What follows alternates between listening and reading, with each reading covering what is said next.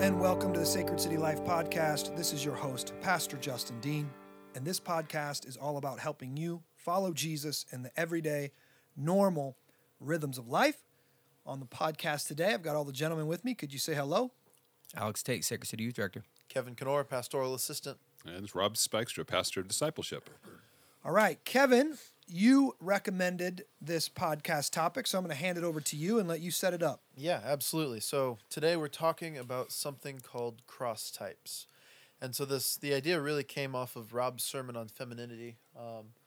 Not direct correlation necessarily, but you made a comment about the difference in personality types between men and women. And you mentioned some things like the more nurturing side of women and maybe more of a natural bent towards something like counseling and things like these, which got me thinking, well, you know, there are men, myself specifically in this case, who have a heart for counseling. So what is that a womanly attribute? You know, just thinking about these things. So doing some research, I found this article from the 5 Aspects Ministries website going through and kind of answering the question, what do we do with what seems like manly attributes in women and womanly attributes in men? So how do we think about these things biblically? Yeah, and I think we all could probably come up with examples of individuals that we know that are godly individuals that do have a tendency at times that you would think, oh, you know, they seem to have a little bit more, they lean a little bit more towards a feminine kind of what we maybe call a trait, in the same way we may see some women who have some masculine traits that might be coming out. So I think I think we can all come up with examples. Probably a good question to be answering here. Yeah. And so sometimes, God created us in his own image, and he created us diverse, and he called us to do certain things. So there's going to be some of these things are going to be fleshly things in our flesh that you have to put to death. Okay? So I can't say, you know, God's called me to be strong and courageous, and God's called me to be a leader, but I'm just kind of a softy. Right. And so I'm sorry. That's just not me. I'm just going to have to find a wife who's strong and bossy. Right. Like, that's a sin. I don't get to do that. So no matter how easygoing I am in my personality, I could be in my personality, God still called me to be strong and courageous. So I have to seek him for his grace in order to do that. So there's going to be sometimes that a woman is going to be, you know, she's going to be more strong in her temperament. She's going to be more bossy. And God still calls her to have a quiet spirit. God still calls her to be submissive. And so there's going to be some things that I'm just not naturally gifted at, or I'm just not, and I have to put those things to death and put on the fruit of the Spirit. Yeah. But there are other things you're just talking about, like men are like this, women are like that. And one of the things that our culture we cannot speak in generalities anymore. Like, Can we touch on something you said? Put something to death. Like, what do you mean by that? Because if like someone has a gift of something, but because I guess it could demasculate the man in a sense of public, but then at home it's fine. Like, what do you mean by put something to death? any sin that you have needs to be put to death. And so if a woman is dishonoring her husband and she thinks she's doing it because she has a gift of leadership or she has the gift of discernment, she needs to put that to death. That's a sin. Right? Yeah, so she may have the gift of discernment, but it's the way she's using that gift in a sinful way. In other words, she could take that gift of discernment and use it in a way that says, I'm now the leader of the home. You'll be listening to me now. So the gift is fine, but yes, the the gift part, is fine. It's the that's how why I want to use clear it. up a little bit. Having a critical spirit and being discerning, it's like the same thing. It's just one's in the flesh and one's in the spirit. Right. Right. There you go. Yeah. That's a great. So that's the difference. So we have to put those things to death. But what I was saying was, our culture now, when you say men are like this or women are like that, I mean, these used to be common sayings. I have a book in my library, like men are from Mars and women are from Venus or something like that. And the whole book is like, you're reading it, and it's funny because the generalizations are so generally true, right? And it's okay. Well, what our generation is doing now is it's it's a fallacy, actually. They focus on one instance or a few instances that the generality is not true, and they say, therefore, this isn't true. Yeah. So this article talks about one very specific, and it says, if you can say, men are larger than women, right? I've used this in my sermon. Men have greater bone density, greater muscle mass. They're just larger, they're bigger and stronger than women. Okay, now this is universally true. But you can find a small, weak man, and you can find a strong and powerful, a big and strong woman, and you can say, look, that woman is stronger than that man. See, that's not true. Right. But that is the exception. Have you ever heard this statement? That's the exception that proves the rule. Yes. Right. That's the exception that proves the rule. In other words, we all know it. The only reason you're pointing that out is because we all know men are stronger than women.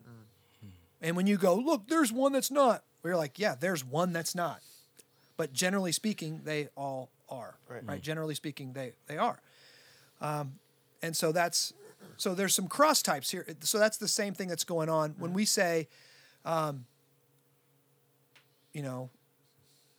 men are more aggressive. So men, by and large, are less agreeable than their female counterparts, which means men, they like to argue. They want to get to the brass tacks of a situation, and they're not worried. Most of the time, they're not worried about offending.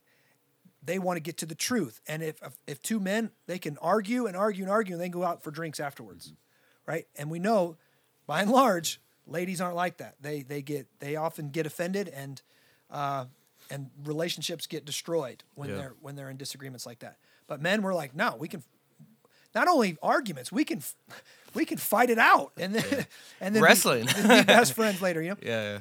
So we say men are like that, and then you can point to an example of a woman who's like that. There are going to be cross types. That's what this is saying. Yeah. There's going to be cross types, right? So what does that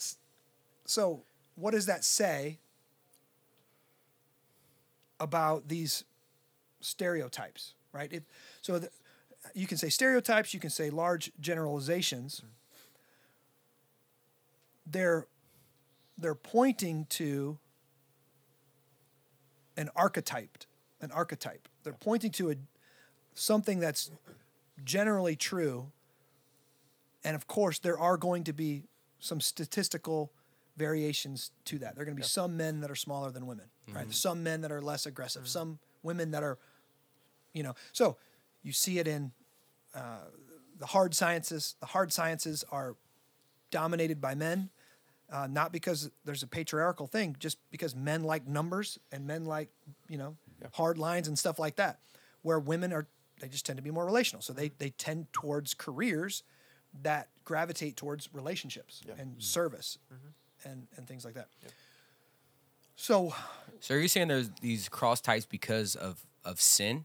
Because if you look at history, a lot of the women couldn't be learners until a certain time. So for a lot of people, it could be like, oh, well, that's just because now we're starting to learn.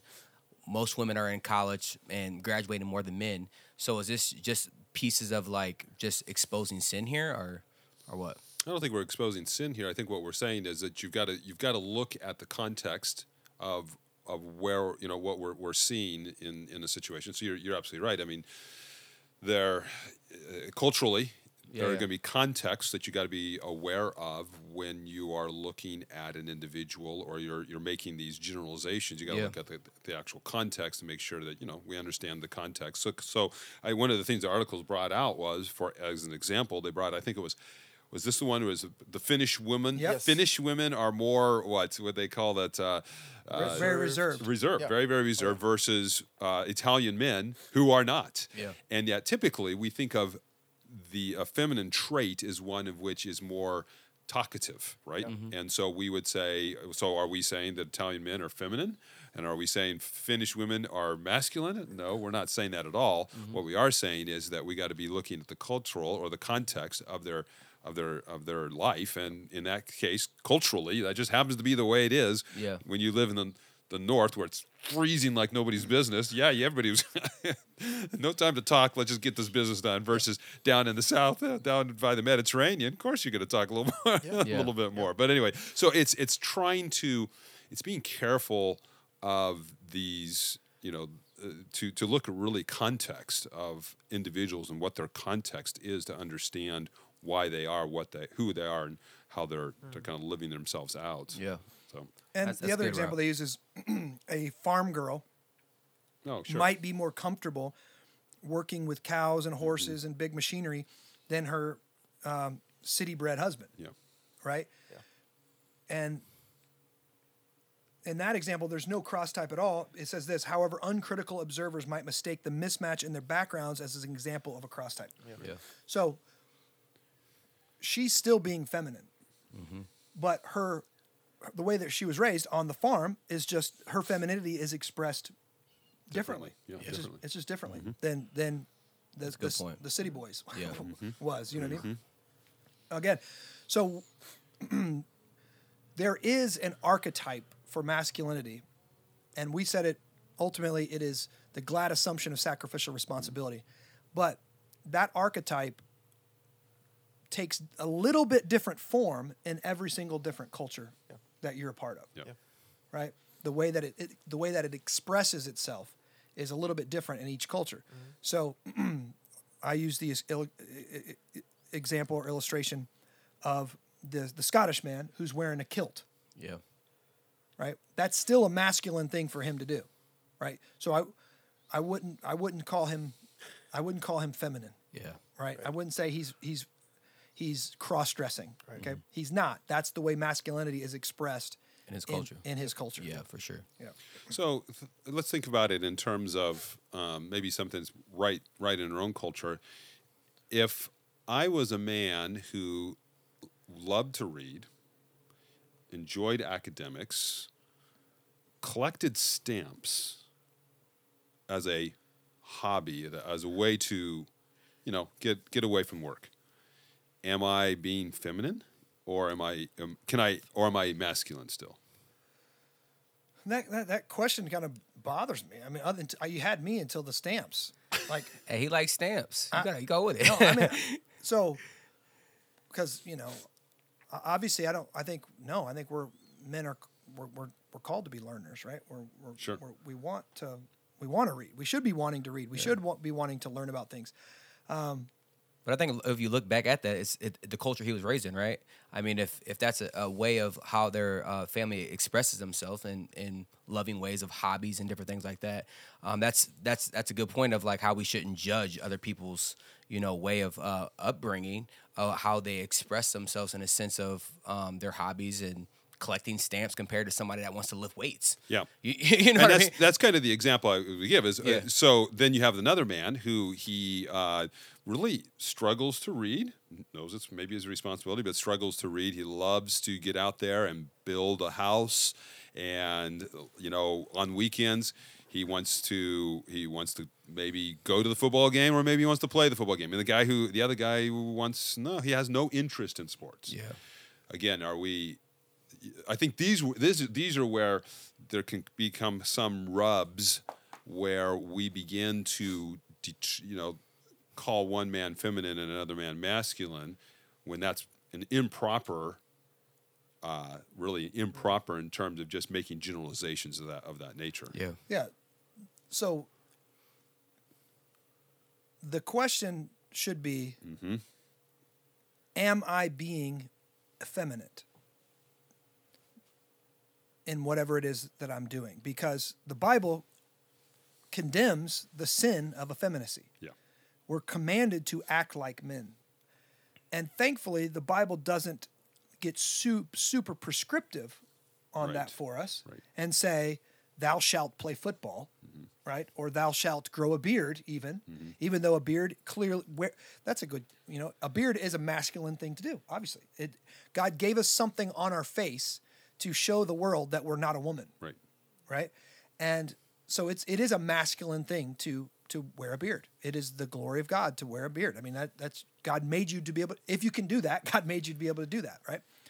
But he doesn't say how long it needs to be or anything like that. Or that's just something men can do that biologically and in general women cannot do, other than the bearded lady, right? The bearded lady. But again, she's the And that's the exception. thing. The exception. The exception that proves the rule. Yeah. The exception that proves the rule. Yeah. So when it comes to all of these different things, the masculinity, biblical masculinity, is the glad assumption of sacrificial responsibility. Now, obviously, if I'm pushing away from my responsibilities, if I'm pushing away from taking responsibilities, I'm not growing in my masculinity. But if I'm taking responsibility, I am. And so that means you don't have to fish and hunt to be masculine. Are fishing and hunting masculine things to do? Absolutely. Yeah. It's you're providing. That's one way you provide for your family, right? You're going out and kind of taking dominion. Yeah. Is reading masculine? I don't really know. I don't know. It's human. It's something that we're supposed to do. We're supposed to be growing in our understanding and our learning. It's something that we should do. God gave us a book, but I wouldn't say that reading is masculine or feminine. It's just something human beings are meant to do. Stamp collecting, organizing. I mean, that isn't stamp collecting kind of like taking dominion, like you're of the stamp industry or whatever. You're categorizing, you're searching, you're finding, you're qualifying, you're putting them together. More than likely, they're worth something. You're saving. So this is, Right. it's something that I wouldn't say it's masculine or feminine. It's just something that makes sense of our humanity. Yeah. Right. You're at least not being masculine. You can put it in this way. You could go to a football game. You could be spending all of your money for season tickets to a professional football game and not fulfilling your masculine responsibilities by providing for your family. That's good. And you could do the same thing by collecting stamps as well. So in the end, you have to go back and say, okay, what does it mean to be a man? What does it mean to be masculine? And then to start working out that way. And again, I appreciate what you said there, that God was gracious to us and didn't give us prescriptions of exactly what it means to be a man, what you should be doing or not doing, as much as he's asking us to run to the principle, look at the man, Christ, and how did he lead? And then we lead out in that way. That's good. Yeah. So we can make. There's two errors we can make. Mm-hmm. We can make the one error of being overly prescriptive on everything, and this is exactly how what a real man does. Right. Right? Or we can make the opposite error and say the Bible doesn't say anything about masculinity, and therefore there is no genders are just androgynous, right? Like men can wear what they want, act how they want. And and God has said nothing about masculinity or femininity or biblical roles. Well, both of those things are wrong. Mm-hmm. The Bible doesn't say that the woman has to cook. Right. Right? The man can cook. If the man likes to cook and wants to cook and he's gifted towards that, the man can cook. Yeah. But the Bible does talk about the biblical role of the husband of taking the head in the home, a spiritual head, spiritual leader, being the authority there, and taking on that glad assumption of sacrificial responsibility. Yeah. And it talks about the woman being the helper and being the life giver. Yeah. And being oriented towards the home, where he's oriented towards working. Yeah. So if a lot of people know that as Christians some of the things that we're talking about, are they just American things that are made up of people just trying to go back and forth with one another? It's not just American. It's every culture. God made us in such a way that we want to. We know we know masculinity is a thing. We know femininity is a thing. Yeah. There is an essence to it that every culture that's ever existed has agreed on, and yet they express it just a little bit different. Yeah. I mean, we know if there's a tribe coming to attack you, you send out the men. No tribe that is going to last past one battle is going to go, ladies, this one's on you. Yeah. Because if the men from that tribe are coming to kill you, the ladies aren't big enough, right? And so you have to send out the men. So we knew this. This was in our DNA. This was in our bones. This is in all of our collective wisdom. There's something different about men and women. Yeah. Right. Now, the reason why this is going back to why it's an important question, because I'm sure that there's probably sometimes some tribes somewhere in the world that, whatever, that sent out the women and the women won the battle. And they said, see, it doesn't matter whether you're a man or a woman. It's, so this is why Kevin's bringing this up is that the whole idea that they're Didn't Marvel just make a movie They about just this? did, or something. I feel like they just Woman did. King? See, Woman King? there you go. It's make-believe, guys. So- I don't think it ever happened, Rob. Well, I'm sure there's somebody out there going to yeah, dig there's it up. somebody, I mean, Let's just go with it, Rob. Go ahead, just finish, when Rob. we Even said Joan this- of Arc. Even Joan of Arc led the men. Yeah, there you go. There you go. So it is important just purely because of when it goes back to the fact. Well, see, I can give you an example of one time or whatever, and thus there is no masculinity, there is no femininity. This is why we're going back to this question. Yeah. Yeah, and we need to not err in those two ways. We don't need to be too overly prescriptive, but we can't just. Our culture right now wants to get rid of all distinctions. Right. They want to transgress everything, so that we have no because we hate God. We hate the distinctions that God has made, and we want to obliterate all the distinctions. Yeah. So just because there is one woman in the United States who made a college football team, right? That does not obliterate the rule that men are better football players than women. Sure. Because 99.9% of the time, that is an accurate statement. Yeah. Right? Which is why everyone on earth should be upset that biological men are participating in biologically female sports. Yeah, for sure. Yeah. Because when a 6'4" man can put on a women's swimsuit and win NCAA championships, It's wild. it's ridiculous. Yeah. Right? Mm-hmm. Now, so what would you say to a man who is more effeminate in stature? I'm going to say that, more effeminate in stature.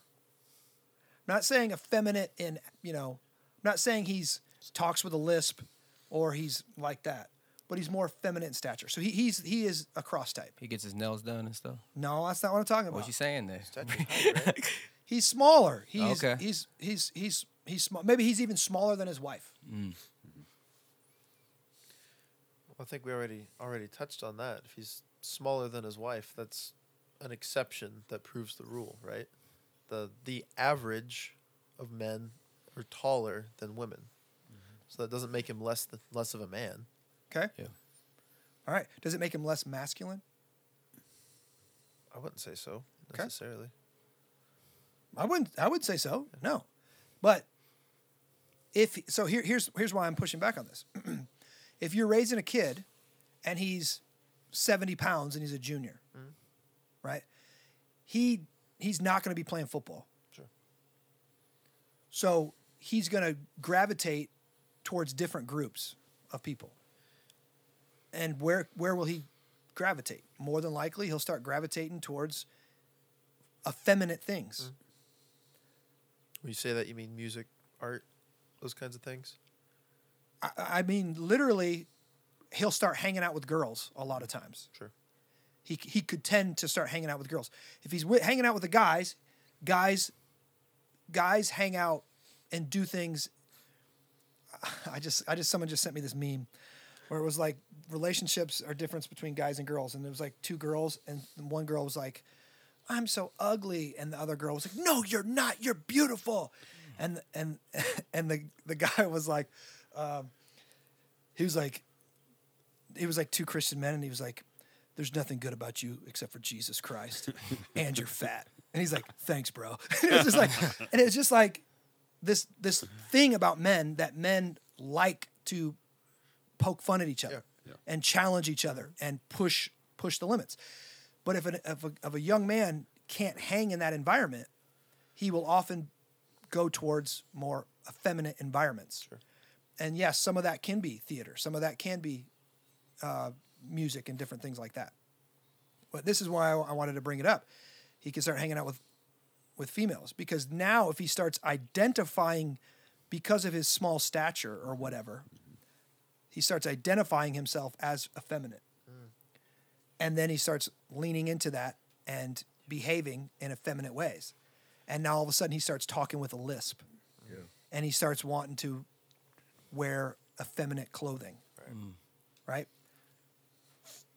Well, we can even say that with mentally, right? I mean, because there's a lot of, there's bigger guys, right, that kind of fall into the same category mentally, where they can't handle certain conversations, can't handle being around certain type of guys, so then they flow into that type of environment with the ladies. And that I would say is the sin of effeminacy. And that's what parents must confront in their children and not allow their children to do it. Yeah. I was thinking about how important, we go back to how important the home is, and how important it is that the father is involved in the lives of their, in this case, the description you're giving is their sons, to be able to spot that. Obviously, the one that you just described, Justin, with regards to it's an obvious difference. I think a father would early on want to be speaking into that and talking about what masculinity looks like, and how can masculinity be played out in a smaller statured man. I mean, I think that's the discussions, and then the involvement that he would be having in that boy's life. And in the same way, then what Alex, you brought up, is that there is something that's going on more internally than it is, again, it's really being, you'd have to be engaged with that young man in such a way that you would be able to spot that tendency, that sin tendency, and to call it out, and then to really help him to work it out, to know, hey, well, God's calling you to be a man. Yeah. He's made you a man.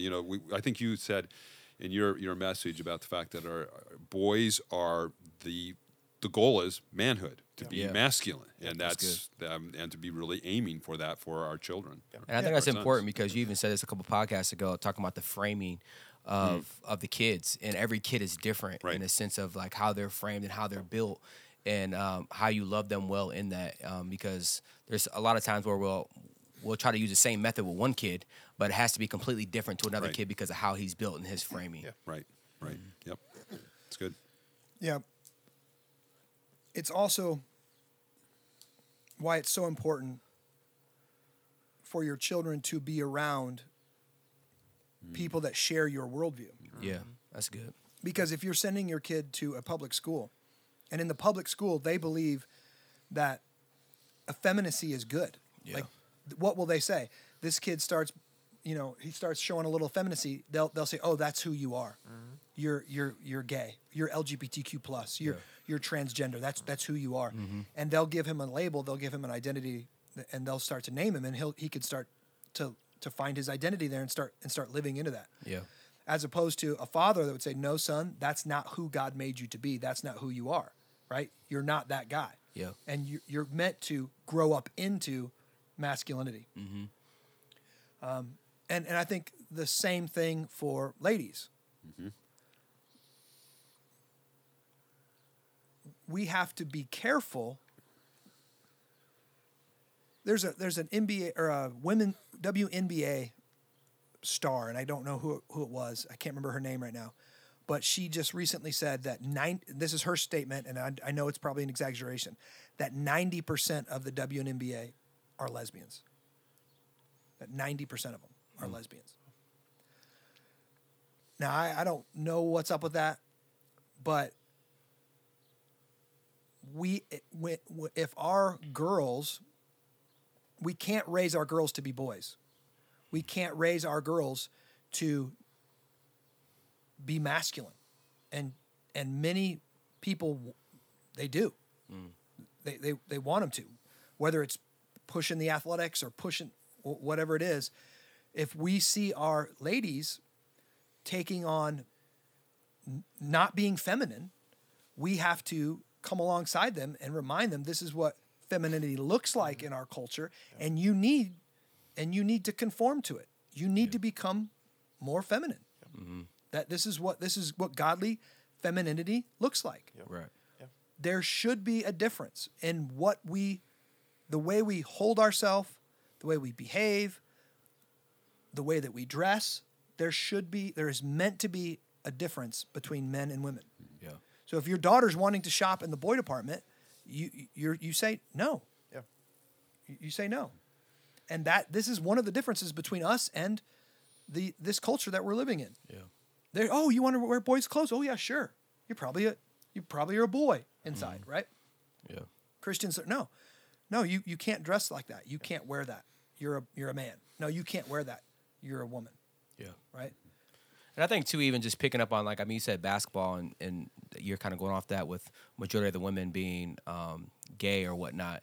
I think there's a lot of women and men that act normal, right? But you got to be able to see and catch certain things of what they say and how they talk, and certain gestures and different things like that to be able to be in tune to be able to correct some of those things. Because there's so many people that are, like you were just saying, basketball. They can play basketball, be girly, all the things, but they're still living the same type of lifestyle as some of the girls that are more blunt about it. Yeah. My family, we have a saying for men who are effeminate, and we like years ago we were watching Survivor. We used to love that show as a family, and there was a guy on it, and his name, I can't remember if it was his last name, or I think it was his last name. His last name was Fishback. His name was Fishback, and he was a gay guy, and he pranced around like a little effeminate the whole time, and pushed away from hard work, and pushed away, and my kids hated it, and I was so glad they hated it. And so anytime anybody was being effeminate in our house, or if it was a man was being effeminate, my daughter's, oh, he's such a Fishback. He's such a Fishback. And it was like, I was like, yes, like that. I want them to have a label for that. I want them to have a concept in their mind that man is rejecting his masculinity. That is something that we should despise, right? We should not think it a good thing when a man acts effeminate, right? So I think this is just something that we need to, keep an eye on in our own kids. We need to keep an eye on in our own lives. And what else did you think, Kevin? Why did you pick this topic? What was something that you were wanting to get out of it? We've covered a lot of it at length, but I was just thinking the importance of knowing the ideal, right? Knowing the standard of masculinity, knowing the standard of femininity, right? And of course, this article is from 5 Aspects, so they have those studies that we'd ordered. And so they kind of subtly point back towards various aspects throughout of masculinity and femininity. But knowing what the standard is for what a man is and for what a woman is in God's eyes, and then evaluating, hey, do I like art? Do I like music? Okay. Does this fall under Christ-like character in some way, right? If it does, it's probably masculine for you, or it's probably feminine, depending on if you're a man or a woman. If it doesn't, then you have to evaluate and say, okay, am I being effeminate as a man? So developing these kinds of filters, and I think if you don't have the study, that's definitely helpful to do that. Gives those 5 categories to evaluate. Mm-hmm. Yeah, and I think that again, it goes back to these generalizations that we can easily make. And I know within the article itself, it was talking about the arts, and it was talking about music particularly, that it can become, or art being creative, artistic is somehow that's feminine, that's not masculine. And they're pointing out, oh yeah, then who were the Psalms written all by? Yeah. Men. And they were singing these songs as they were going out to war, this kind of thing.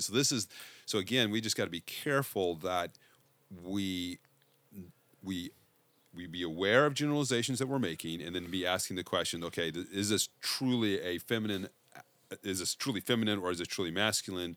I think many times we'll discover that it's not what we are doing that's at issue. It's where our heart is, and what do we identify in terms of our models for masculinity and femininity. I think it's going more back to that. I think that's important for us to be doing for ourselves and for our children. So you kind of compare it like back and forth, but what about back and forth man to man?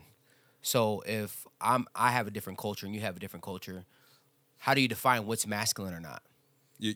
masculinity is still a general principle. What you're asking is how do we determine whether you're being masculine or not? You're not being masculine based upon your culture, and I think that's a good conversation. So it could be that I may see you do something and go, is that what a real man does there, Alex? And you may say, and we may have a discussion on that. Most likely, we're going to discover, oh, I get it now. That's your culture, and that's not my culture. But let's make it personal. We're going All deeper. cultural expressions of masculinity are not the same. Right.